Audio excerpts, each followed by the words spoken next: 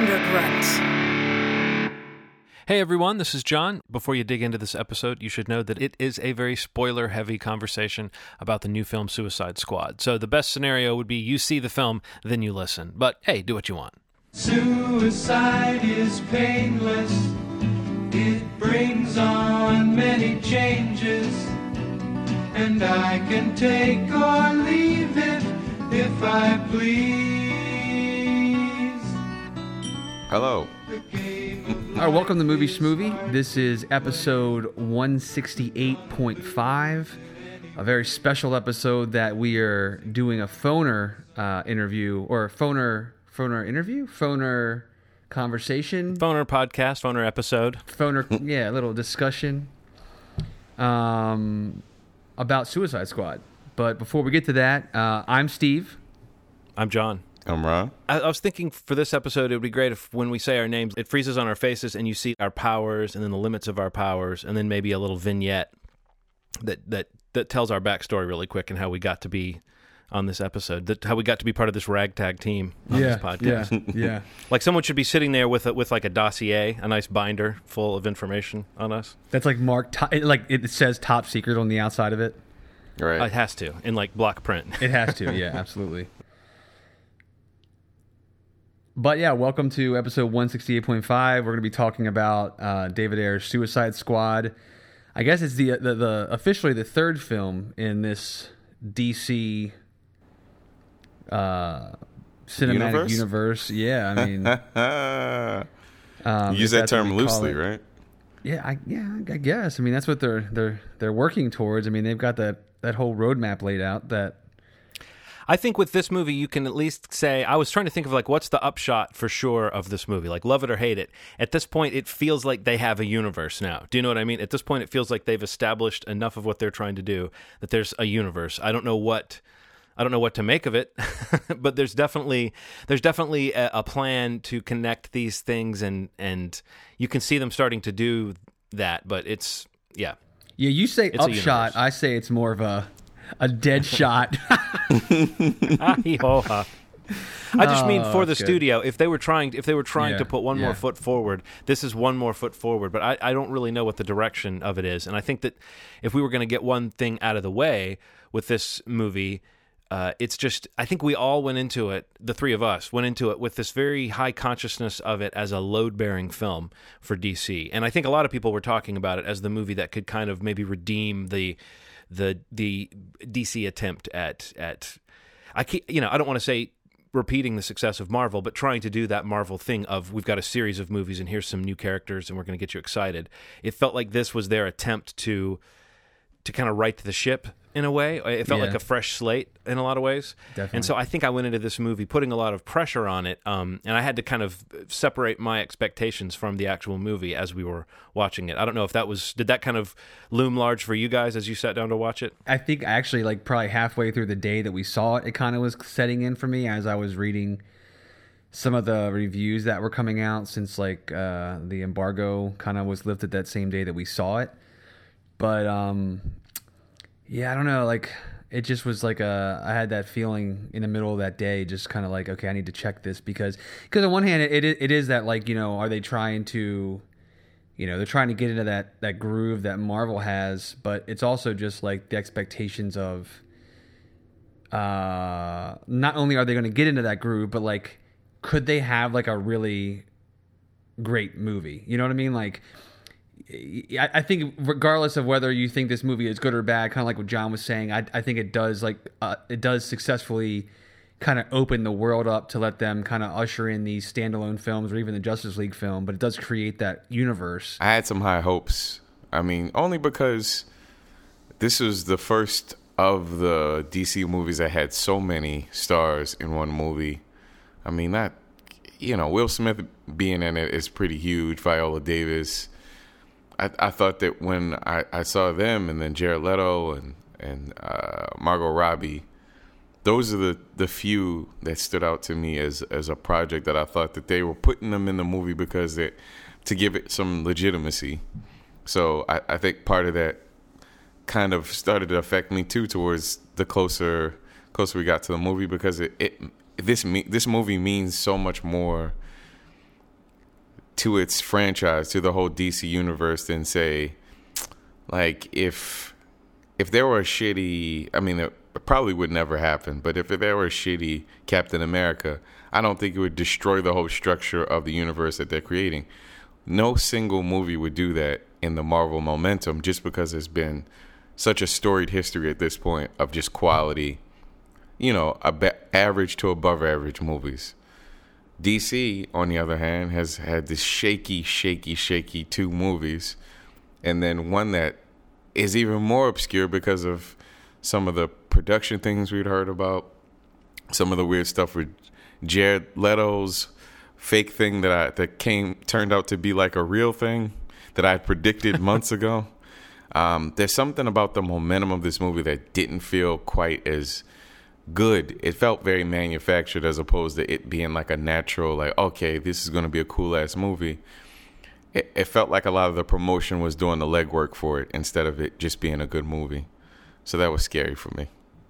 It's almost like it wasn't free to just be a good movie in terms of that sort of hype, and in terms of like having gone into it with some of that feeling of, I hope this is good because I think it would be a step in the right direction for this whole slate of films that we know is coming. And I guess at this point, we know the next few are coming no matter what. Yeah. But I wonder, I mean, we saw the film the day that a lot of the reviews came out, as Steve mentioned. And so I tried to clear my mind of that stuff. I don't read a lot of critics, but I do sometimes look at the kind of aggregate, and then I'll read a couple of people who I think write about movies in a thoughtful way.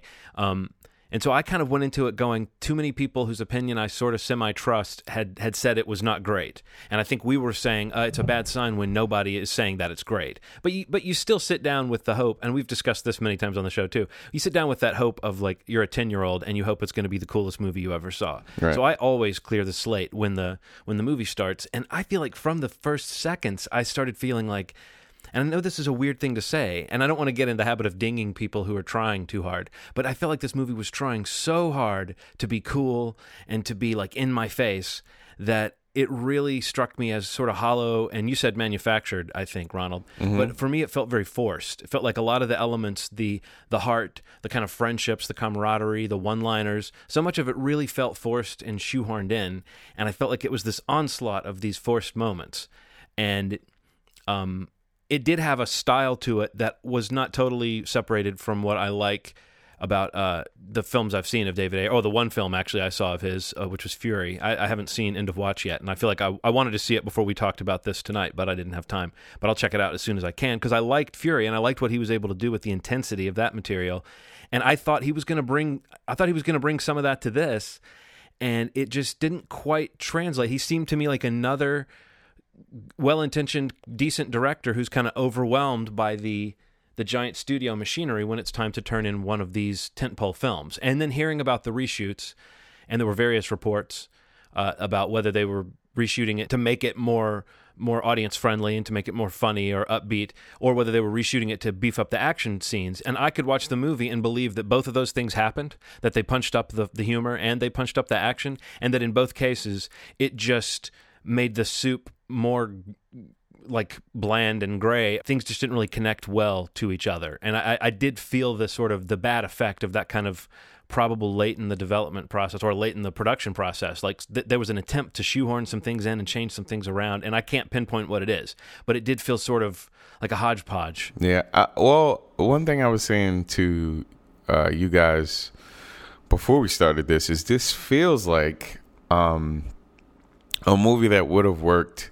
Okay, so I think that sometimes when I think about periods of time that are pretty defining, obviously the Christopher Nolan movies had a huge impact on a direction of comic book movies in general. Just the idea that like it's grounded in the reality. It's serious, but it can have some light moments, but the tone is generally kind of dark. That change pretty much set the pace for everything that we're seeing now. Now, when I think about what Suicide Squad is, it harkens back to like 95, 96, when a comic book movie had a special edition cup at McDonald's. Yeah. It had a a commercial for some shoes. It had all these things. It's shot in a way that feels very commercial. It's like every couple minutes feels like a commercial for something. These like little snippets of dialogue that are just isolated and could be put into a compilation for a commercial, a Pepsi commercial, a McDonald's commercial for a special mug. This movie feels very 90s to me. The beats of the movie feel very 90s. The costumes feel very 90s. And it's almost like David Ayer is saying, whatever idea there was about a comic book movie, right, this modern version of it, whatever it is, it doesn't follow that. And I don't know if that's a good thing. It could have been a good version of it, but it's not. Well, I don't know how intentional that would be to make it seem like kind of what is considered now to be sort of a bad era for superhero films. But I'm sure you'll find people that would pinpoint those movies as being fun, and I think certain people are okay with the kind of campy aspects. I mean, this movie had a lot to try to do. It had a lot. It expected you to swallow a lot from the beginning. You know, a lot of new characters, a lot of new situations, and yet it also had a concept that it kept kind of reiterating, even though you come into the theater knowing what the basic concept of this thing is. The marketing was very successful in making me think it was going to be kind of a, I mean, I hate to say this because I really do want to get past the Marvel aspect of the competition. I want to deal with what this movie is on its own.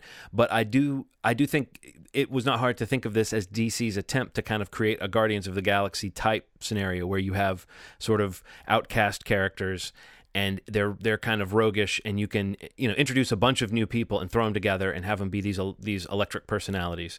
And I think they did a pretty fair job of casting those people. And I think some of the characters really did pop for me. I thought that Margot Robbie, as much as you could analyze various things about that character all day, I think she was great. I think Will Smith was trying very hard with sometimes some kind of thin gruel when it comes to the script, but he was acting in an ensemble and kind of doing what he does well, and yet it did have sort of an edge to it. So there were elements that were working, but I just don't know that that there was ever much of a handle on the content. And I think that you can look at Guardians of the Galaxy and say that it very elegantly introduced 5 or 6 new characters in the space of 15 or 20 minutes, and you were off to the races. And this movie really struggled to do that in its opening third or quarter. And for me, that's when the movie kind of started to lose me, was when it just was... I call it the Birdcage syndrome, which is that movie, The Birdcage, with Nathan Lane and Robin Williams, where Nathan Lane, they're a gay couple, and because their sons, in-laws are coming, and they're very conservative, they have to pretend to be a heterosexual couple. So Nathan Lane's going to be in drag, and they're going to be acting. And that premise is sold in the trailer. The movie takes like over an hour to get to that premise, to get to the moment that the trailer sells you. And I felt very much that way. Not quite an hour, but it was about 30 minutes into Suicide Squad when they were still saying, "You mean you want to assemble a team of bad guys to do what's right?" I just felt like that point was so hammered home. I don't know how they could have done it quicker, but I think there is a way. Guardians of the Galaxy proves that you can sketch in very simple characters in a few minutes and get going with the story and not have to spend so much time kind of decorating this sequence at the beginning of this movie that felt like it was trying to compress a lot of material down to, I don't know if they just shot 2 hours worth of stuff and compressed it down to a half hour. Yeah, it felt like too much. The key in what Rana was saying, like about the 90s vibe, which I definitely agree with, is that not like, I guess the bad thing and the good thing is that like they definitely, some of those develop like that cult status, or they kind of have that campiness where people follow it and now they can say they enjoyed them. But like, I guess the problem with it is that, I think that was also a time, like I think someone already said, that they just didn't know how to make them well. And I think now there's such a bar for these kinds of movies, not just like, you can say like the Christopher Nolan effect, and you can say, I mean, specifically because of these are the DC characters, but even the Marvel effect, like, they've managed to so successfully introduce some pretty outstanding ideas in these movies that aren't like very grounded and aren't very like gritty or anything like that. And I think that the Guardian of the Galaxy comparison is absolutely accurate, but the key with Guardians is that, like, I feel like if you could really make a case and say that movie is totally like an 80s action adventure movie, that movie is totally like a 90s action adventure movie, like it really is timeless in the sense that, like, it not only sells the action, the comedy, the adventure, the drama, the ensemble cast, and like John, you hit it on the head, like being able to effectively introduce them quickly, and you get that download of who they are and what they mean to us and to each other, and then the movie just takes over. Where like I felt like with Suicide Squad, I don't know how many times Deadshot was like introduced to me. Like the movie opens on him, then we get his little title card, and then we get another thing about the flashbacks and with Batman, and I don't know. I just feel like they spent so much time like telling us about all these characters, and there were so many of them, which is that's the challenge of doing this with the third movie in your universe. I think I just genuinely believe they don't know what they're doing right now. I don't think they know what they want to do, like in terms of tone. Like it's obvious at points in the movie, in this film, that like the Zack Snyder aesthetic is completely sold across this world, of DC films. And I mean, you can argue if that's a good or a bad thing, but like that sounds pretty in line with a lot of David Ayer's films, because a lot of his films are pretty gritty and pretty dark and pretty violent. But then, you just have these moments in the movie where I know the lines that Ronald's thinking of when he thinks about those 90s, bad superhero movies, like those zingers or the one-liners. Anything Killer Croc said in the whole movie. Yeah, everything he said. And I mean, even some of the stuff that like, I feel like every character had like a line that was like probably lifted from one of the movies that we were talking about earlier that were like those 90s comic book adaptations that were just bad. And it's just so weird to me to think about how much time and money and the reshoots and the change ups at Warner Brothers and at DC and all this stuff to kind of course correct what's going on. And it just feels like there's so much going on that it's making it worse. Because like, I mean, what is your take on the three that are out there now? Is this the worst of the three? That's a really good question. Yes, it is definitely the worst of the three. And what is the best of the three? Ooh. What do you think, John? What do you feel about that? Because this is an important point that I'm going to try to make, depending on how you answer this. I very seldom say something is bad and just turn to somebody and say, that was bad. But last night, I turned to Ronald and said, that was bad. I mean, I said it like an arrow was in my heart as I said it, I really didn't believe it would be bad. But at the end, I had that reaction. And at that moment, I thought it was not as good as Batman versus Superman, which is saying a lot because I didn't think that was a good movie. And after a day of kind of thinking about it and thinking about how this movie could be fun to someone who isn't thinking about those expectations, who isn't thinking about like, how is this sustainable, isn't thinking about what DC's cinematic universe or whatever is trying to do. And I thought, well, in that case, I can't really say that it was any better or worse than Batman versus Superman. So I think that you almost have a three-way tie. I think Man of Steel slightly edges out to the top, oddly for me, because I had the least feeling of utter disappointment when I saw it. Whereas Batman vs. Superman really disappointed me, and so did this. Man of Steel felt like a weird thing to do if you were starting a new universe, with Superman and everything. Mm-hmm. But Batman vs. Superman felt like a fall off a cliff as far as what it could have been. And then this, to me, didn't feel like a fall off a cliff, but it felt like scrambling. I just don't know what they're doing. Like, I guess my point in asking the question, like I was curious if one of you would say Man of Steel is the quote unquote best of the three. Well, I sort of did. Yeah. I hemmed and hawed, but ultimately I said that. That's kind of what I was going to get at too. Like, I feel like when that came out and like Batman vs. Superman came up and everything, like there were talks already then about like how to fix what people were criticizing about Man of Steel. And I just feel like it's just like a snowballing into like the movie makes less sense and it's messier and there's no real tonal commitment to it. I don't know. I just feel like they're literally like just splitting everything apart and trying to do anything that like that sticks. Like they're just throwing everything at the movie and like what sticks. Like, okay, Will Smith and Margot Robbie are good in the movie. I guess in my opinion, I feel like they're better than the role that they're playing, which is like making those roles stand out because they're like, you know, the stars of the movie. They're honest to gosh stars in the sense that you can't not watch them when they're doing their thing. They're magnetic. I just like, are they that great in the movie, or is the rest of the movie just that bad that they kind of shine? And I don't know that that's not true. I mean, I think back, I was like thinking about it more today, and like I kind of became more critical of like how in and out like Margot Robbie's like accent was, like going so deep into like that Brooklyn or like that New York, New Jersey accent, and then the next minute she just like doesn't have it.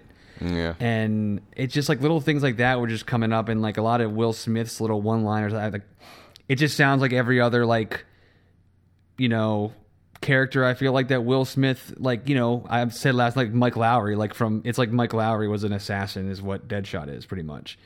Like he's got like this a little backstory about his daughter, and he cares about his daughter, and I'm just like, but I mean, like, what does that have an impact on the movie at all? I don't know.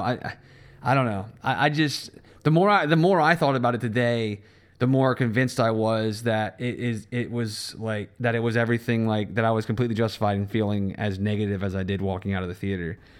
Yeah, I mean, well, the Margot Robbie thing kind of made sense to me just because her character in general is like an act. So, you know, her kind of going in and out of character was something that's always kind of happened. Even, well, the anime, I used to watch a ton of the animated series. So, like, I get it, but the inconsistency was there, and I don't know what that had to do with. But and you remember that from the cartoon that like she would go in and out of having like she was like an actual accent. Basically, I don't remember that. Basically, our personality was an act. So like when Right. she was calm and things got serious, it was just like her regular voice. It was like a toned down, not so heavy accent version of that. Whenever she got like cornered, basically. So I mean, I don't know what that was. I mean, it didn't really strike me as something that was so weird. As I wish that I had time to pay attention to how bad. I always thought from the goddamn was it Wolf of Wall Street?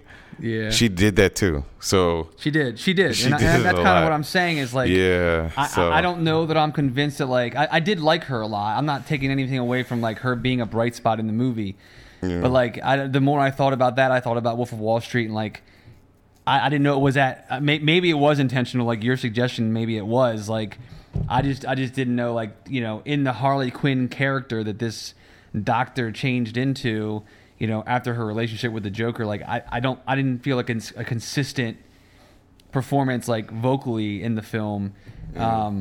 Maybe that was intentional. I don't know, but it would also just seem like that's also like a random thing to be like, go ahead and do that because that's like cool, and that's like people aren't going to notice that. Well, it's very weird for her to be. I mean, watching the trailers, she seems so blatantly like sexualized. Yeah. And in a way, and in a violent way, and in a way that made it seem like, just with what I knew about her backstory, that she had been like manipulated and kind of brainwashed, and it made me think, well, how is the movie going to turn that on its head, or how is any movie that comes out in 2016 going to present a character like that, who may very well turn out to be like the cosplay character for the next 5 years, you know? Right. And not have this kind of murky past. And I guess I'm just a square, because I think that's part of the appeal of the character, that she's so twisted. And the movie really did nothing to sort of come out of that impression that I had, that she was sort of a damaged person who was the way she was because she was damaged by this monster. And I didn't know. It made me feel just kind of gross about their love. Right. Yeah, it just felt like a lot of it feels like it just wasn't really well put together, and it just felt like it was just something to do. Like that's the issue. There weren't any pivotal moments that had really cool defining moments for these characters that felt that like they were strong enough moments that we could have done without them. I mean, like I don't know. The Joker, Harley Quinn stuff was not strong enough that it felt good. It felt very weird. It felt like, especially since every time Joker came on screen, it was kind of unbearable. Her kind of pining after him for the whole movie didn't feel as good as it could have in a good version of a movie where you know, he created her obviously, and she's very loyal and he loves her to death, but it's kind of abusive and weird. And I don't know. I've seen standalone versions of Harley Quinn that I thought were really cool, and this, I think she could have been really good in another version of this movie. I don't know. It was so, everything felt so watered down and weird and not developed enough that I didn't even have enough time to invest emotion in any single moment that had to do with her or Joker or anything else. And it felt like the flashbacks were better than their actual interactions on screen. What do you guys think of Jared Leto's take on the Joker? Nope. Nope. I never thought I'd ever watch a movie where I counted down the moments for the person to leave the scene. I never felt so like compelled. I was disgusted by his performance. It was kind of overblown. So, all right, just to give you guys some insight, a couple months ago when we were talking about the movie, the promotion for this whole thing was like, you know, Jared Leto's doing a bunch of crazy things to shock the cast. And I knew that once I heard the same story told almost the exact same way from 4 or 5 different actors, that something about this felt very planted and it was a crutch for something else. And the more that I saw him on screen, it was very apparent to me that he was going to be horrible, really bad in this movie. And You were saying as you were watching him being horrible, it was apparent to you that he was going to be horrible? no, as I saw the more trailers for it just, one thing that has to be pretty established about this movie is there are a lot of lulls in it. There are a lot of like scenes with just people walking. It's not using the screen time as effectively as it should. You could get that performance out of any theater nerd if you gave him 5 minutes and said, hey, go come up with a take on the Joker and come back into the room. You know, it was so underimagined. The notion that he had to go into like some immersive character work and do all these crazy things and stay in character on set and all that kind of garbage, that he had to do all that, to basically just do a high school talent show level impersonation of Jim Carrey from The Mask. That just felt like such a strangely self-regarding thing to do, and the way he has talked about it has been this life-changing experience, and it's a character that he can't wait to explore more. And I just thought it was, outside of maybe the one scene with Ike Barinholtz, where I felt like there was some real menace, and you may have mentioned that, Steve, that there was actually something in that scene.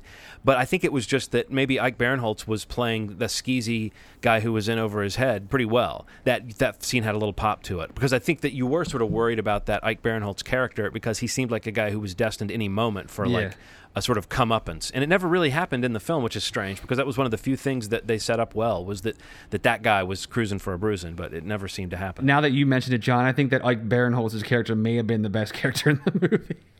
For me, I mean, as far as making you feel a certain way, anything, one way or the other, even the sort of wafer thin story that can carry along one of these superhero films. This movie did not have any semblance of that for me. It just kind of fell apart as I tried to think about it. And when they finally got to that final set piece, I was so not invested in the fate of Midtown City. What was it called? Midway City. There was some name for the town. Midway City. You know, it did not give me any sense of the place or of the people or of what was going on. And not that I wanted like a survey of the town, but I'm just saying it never really felt like there were any particular stakes as to what was being destroyed. Right. Yeah. I would say that as much as I enjoyed Ghostbusters 2016, I also think that's a movie where you can see where reshoots and rewrites, you can see a lumpy structure that amounts in kind of a nothing of a climax. And for some reason that didn't keep me from enjoying that film, because I thought it was funny enough and there were certain elements that kept me going. But this movie just, it's like it just defied my ability to like it at almost every turn, because there were so many nonsensical transitions. You were commenting, Steve, on the scene in the bar where it seems like Captain Boomerang leaves the team and then they are walking down the street in a really unnecessary kind of shot that seems like it's shot just for a trailer, where they're walking down the street in formation, kind of in slow motion, which is also, again, feels like a ripoff of Guardians of the Galaxy, which when they did it, it didn't feel like the most original thing in the world. Walking down a hallway or walking down the street, in slow motion. And he's suddenly with them again. And it just was like, I was thinking, yeah, that just feels like one of those things where reshoots and edits and things that happened in the process of finishing the movie just produced this, almost like a dream logic sort of storyline. Does anybody have any particular highlights or any favorite parts that you really feel like need celebrating?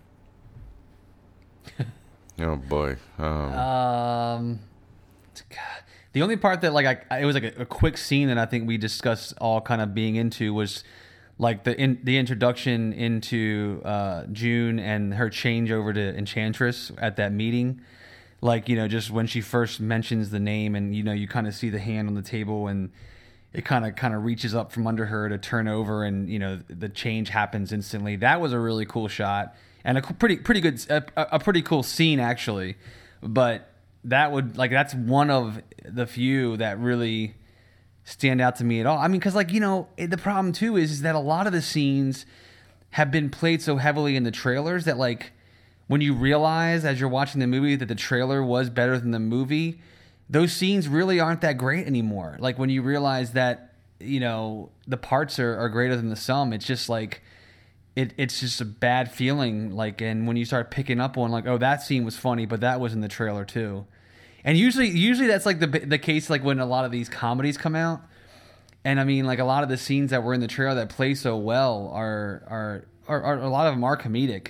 But I mean, the movie just loses so much steam, at least for my experience. When you start to realize that a lot of the scenes that are the standouts, I saw, in every trailer or sizzle reel or promo spot that I saw for this movie.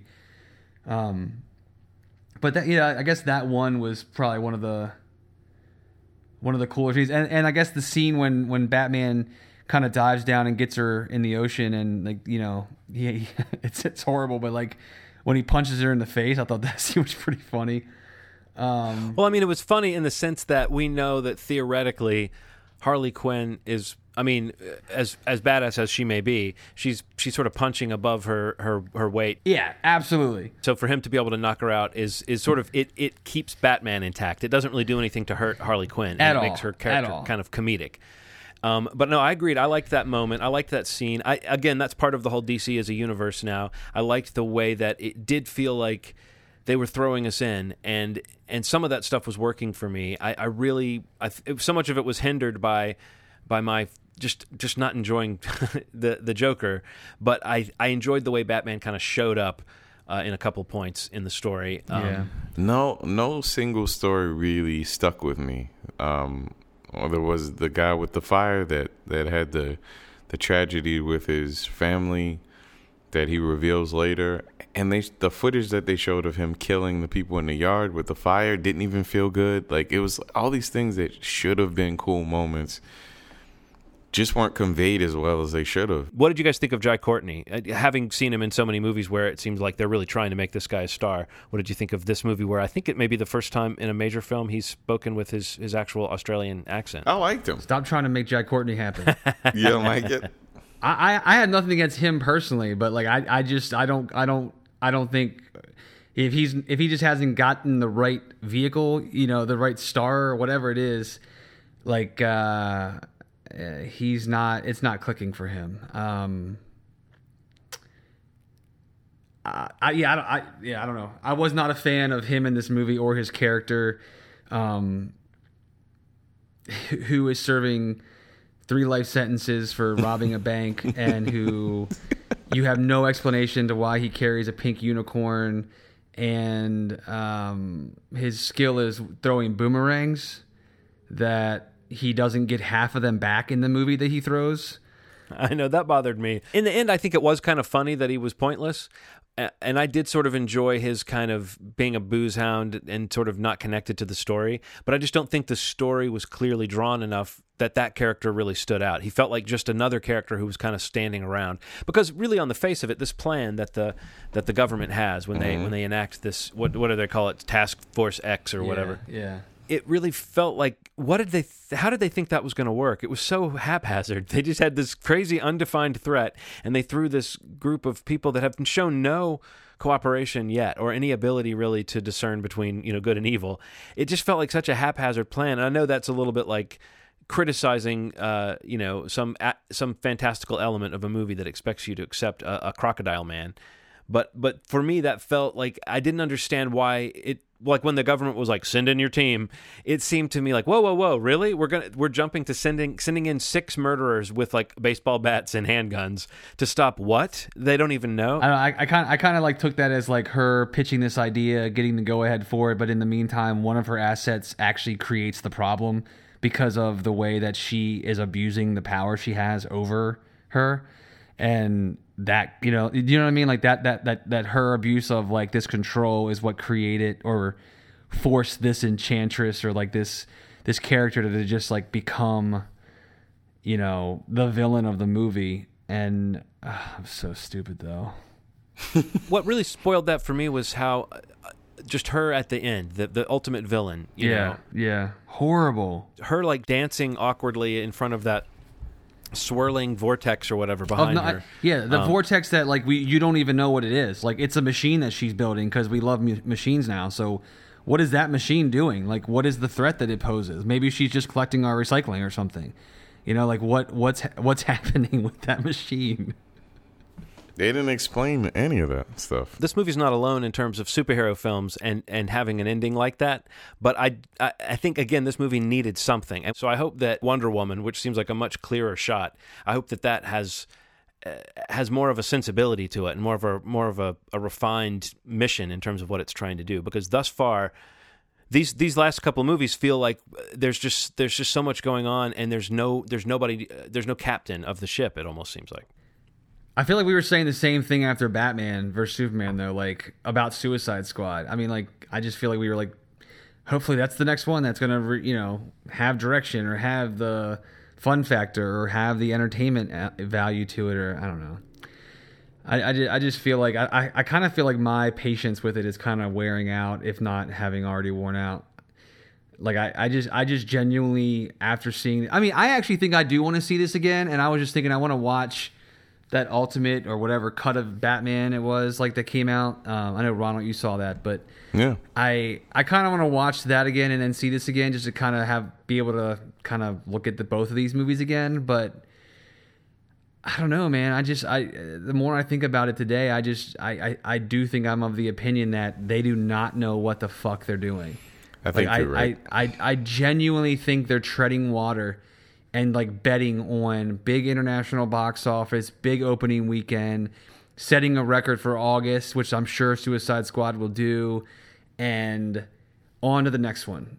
Maybe the next one will be better. Because this is still tracking huge, right? Yeah, like it's tracking like 140 million. I mean, that's ridiculous. Yeah. I mean, like not that it's ridiculous that like people want to see it and whatnot. I mean, we having already seen it. I mean, we wanted to see it too. So let everybody have their chance to see it. People will have their own opinions, and that's the great thing about it is that like that's good that people want to see stuff like this. But I feel like they're screwing people over if like they keep going back to this well, and every time we go for this next shot at it, it's just not delivering, and eventually it's maybe that long-term universe that they have planned out is not going to actually happen. I mean, like if these movies. They have to have one movie that like is a critical hit. I mean, like that audiences love. Like it has to happen. And if it doesn't, I can't see these movies going through their entire, timeline that they have laid out. I mean, only but based off of box office, maybe, because like I said, like even some of those movies we talked about in the 90s that weren't good, like they still made money. A lot of them did, and just like this will, but. I don't know how it's going to sustain this thing, especially when Marvel keeps putting out quality movies. And and as I forget which one of you said it earlier, but the fact that Marvel at this point could put out and have put out mediocre films and subpar films that are like that like haven't hurt the overall momentum, I think is the word you use. Yeah. And I think that is DC hasn't yet gotten to that point. They need to be on sure footing before it won't really matter how an individual film performs sort of critically, because I think there's a lot of people, there is sort of a backlash against critics, people who want to see these movies, see those early critics reviews. There is this consensus, and the critics can often be wrong about this kind of this kind of film, this kind of big summer film. But I think in recent years you'll see that there will be critics that do like a good popcorn movie, and it usually won't be so resoundingly negative if a movie is very good. I mean, critics are, you can take them or leave them, but they're not idiots across the board. Right. But it does seem like there is a little bit of a groundswell, just like there was before Batman versus Superman, of this kind of negative reaction and then a pre-defensive reaction of people who want to be fans of the thing but haven't seen the thing yet. Right. And so I think, the day this episode comes out, which is when the movie's available to people, I think we will see, I mean, maybe this weekend will be really strong, but do you think word of mouth can hurt a movie like this at this point, Steve? Or do you think at this point it's pretty locked in because the marketing has been so effective and so ubiquitous and people don't really listen to critics? Yeah, I do think it can hurt the longevity of it. I think at this point the movie's going to open huge, like nothing, which is why, even when I'm sure they have a sense that this movie's not going to get good reviews, like they're fine with people, an embargo being lifted on, 4 days before a movie comes out or whatever it was. Like they know that they have their weekend that they want at the point that they say, go ahead and release your reviews. Like it's not going to hurt us. But I mean, like the crowd word of mouth is what gives a movie legs. And I don't know. I'm very curious myself because, I mean, most of the people that we went with did not like the movie. A couple people thought it was fun. I mean, I heard people afterwards saying they really liked it. I mean, I was actually surprised myself, like how many people were talking positively about it. So I'm curious what like the exit scores are, like the CineScore ratings and all that stuff this weekend to see. It'll be another one of those things. If it's not a movie that like drops 55 to 60% in week number 2, I will be shocked, especially if it opens that big. And if it doesn't drop that much, then maybe I'm just out of touch with what the hell a good movie is. Because I don't know. I mean, like Batman like dropped like 60% or something like that, didn't it? Yeah, it dropped pretty far. I read this Hollywood Reporter article that said that this thing has to make $750 million to break even. 750 million. Why is that? Think because of the advertising.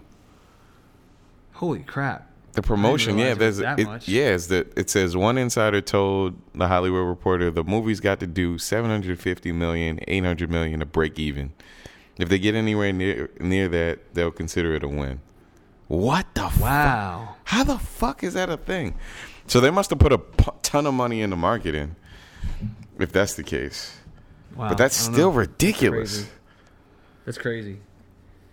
Did the mid-credits teaser get you guys at all excited No. for Justice League, or did it seem to you like just a total rehash of Samuel L. Jackson coming out of the shadows at the end of a Marvel film?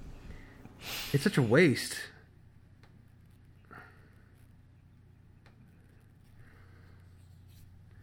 But there's so many of those post-credits or mid-credit scenes. Have they ever really added that much? No. I mean, The falafel one? The one where they're eating falafel at the end of Avengers. I like that one. Yeah, that was a really good one. But that's the only one I can think of, honestly.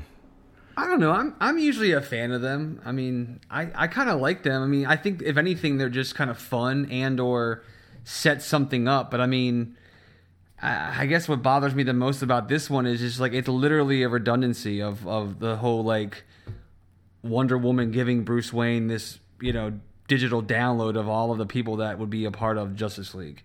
Like there's nothing, I don't feel like, I think one of you mentioned like in case maybe somebody didn't see Batman vs. Superman, maybe it's relevant to put that in there, but I just feel like there was probably so many better things they could have done to push this forward. Like, You mean when he has like a thumb drive already, it seems redundant to give him a binder, a 3-ring binder? Yeah. I mean, I get that she loves binders marked top secret, but I mean, like the dude is a techie wizard, and he's got a fob of like, like video footage of all these people. He's not gonna, who's got time to read that shit when you're trying to save the world? You know what I mean? But as you're saying, Steve, if you think of it as a little bonus for sticking around and not the actual end of the movie, it helps. Because oftentimes the movie ends, and if it's really a good ending, you want to walk away with that moment. Oh, right. Anybody have any final thoughts about Suicide Squad? You didn't say your line, Ronald. I thought at some point you were going to say... Oh, man, I don't remember what I said. I'm exhausted. Oh, you mean to tell me this is some kind of Suicide Squad? Oh, yes. Okay. Will Smith doing that every movie is so goddamn annoying. Does he actually do that every movie? He manages to say something about the title in most of the movies. he's like, do you mean to tell me I'm an enemy of the state? Do you mean to tell me that we are bad boys? You mean to tell me this is Bad Boys 2? Do you mean to tell me that we're bad boys too? Comma 2? Question mark? He does it every movie. He does every movie. We should go back and make a supercut of all those from all those movies. Well, I'd be curious to know if it's true, but I did feel like that moment was a real groaner for me, and I felt Ronald just like crumple next to me when he did that. So that must be like a pet peeve of yours. This movie just made me really sad. I think at the bottom line is that DC is fucking up, like you're saying, and I don't understand how the person that did End of Watch, which is a really fucking good movie, and Fury, which is a very good movie, pulled this out of his asshole. Just doesn't feel like a really good movie. So he's made some bad ones too, though. But I mean, you're right, though. I mean, I really enjoyed both those movies, and I mean, didn't he also write Training Day? Yes, and Fast and the Furious, and I mean, he's got his hands in a lot of different kinds of things, and yeah. But they all kind of felt like they were kind of feeding into being a good choice for this kind of movie. Because it really could. This is like probably one of them that really could be its own thing and not have to like satisfy. Or at one point, it did not have to satisfy the expectations of like a Batman or a Superman or a Wonder Woman or whatever. Because these were characters that like maybe except for the Joker or Harley Quinn weren't these marquee characters. You know, much like Guardians was, and it just was like a good fit. Like, oh, this could be a lot of fun. And like and still be gritty and like rough and tumble, and like it just seemed like a good mix for being a movie about all these anti-heroes, but it's something foul is at play. Well, I think that it based on the fact that Batman versus Superman didn't do what they wanted it to in terms of kind of capturing people's hearts and minds. You know, it made some money, but it didn't really tap into the zeitgeist or anything. I think that this movie went from a movie that was supposed to be that fun little diversion that you were just talking about, Steve, and it went from that to a movie that suddenly had to bear all this pressure. I agree. And as I said, I definitely separated myself from that thought while I was watching it. But as far as now taking that kind of macro view, I do wonder what this means. It is the same question we asked at the end of Batman versus Superman, and it's a little bit more of a question. It's a little bit more urgent. Exactly what is going on? And does the sort of positive reception of the footage they showed at Comic-Con, there was some Justice League footage and the Wonder Woman trailer, that stuff was pretty well received, and I think can give you hope that maybe they have started to course correct, and maybe this film was too far along to really course correct. But what I'm wondering is, was the rough and tumble version of this movie, maybe before they went back to beef it up, was there maybe a better movie that was more at home with what we considered kind of David Ayer's aesthetic? No, I think that is absolutely the case. I mean, there was an article in Hollywood Reporter just basically that there were two different cuts of the movie. Like, you know, where basically one was like a more of a, I guess, a lighter version. And, you know, the other being like, I think more of that rougher director's type cut. And from what that article was saying, basically like they agreed to like basically merge the two. And I think that makes a lot of sense from what you see. Because it just seems like, you know, that studio version of the movie put a lot of pressure on, you know, I guess satisfying this like void that was not being met. And maybe you're right. Maybe it was just too far along where like they had these cuts and they did these reshoots and they did these like, you know, these like Frankensteining of this movie just to kind of make it work. But I don't know. I would definitely read that article if I were you. Like if anybody out there hasn't seen it, it's on Hollywood Reporter.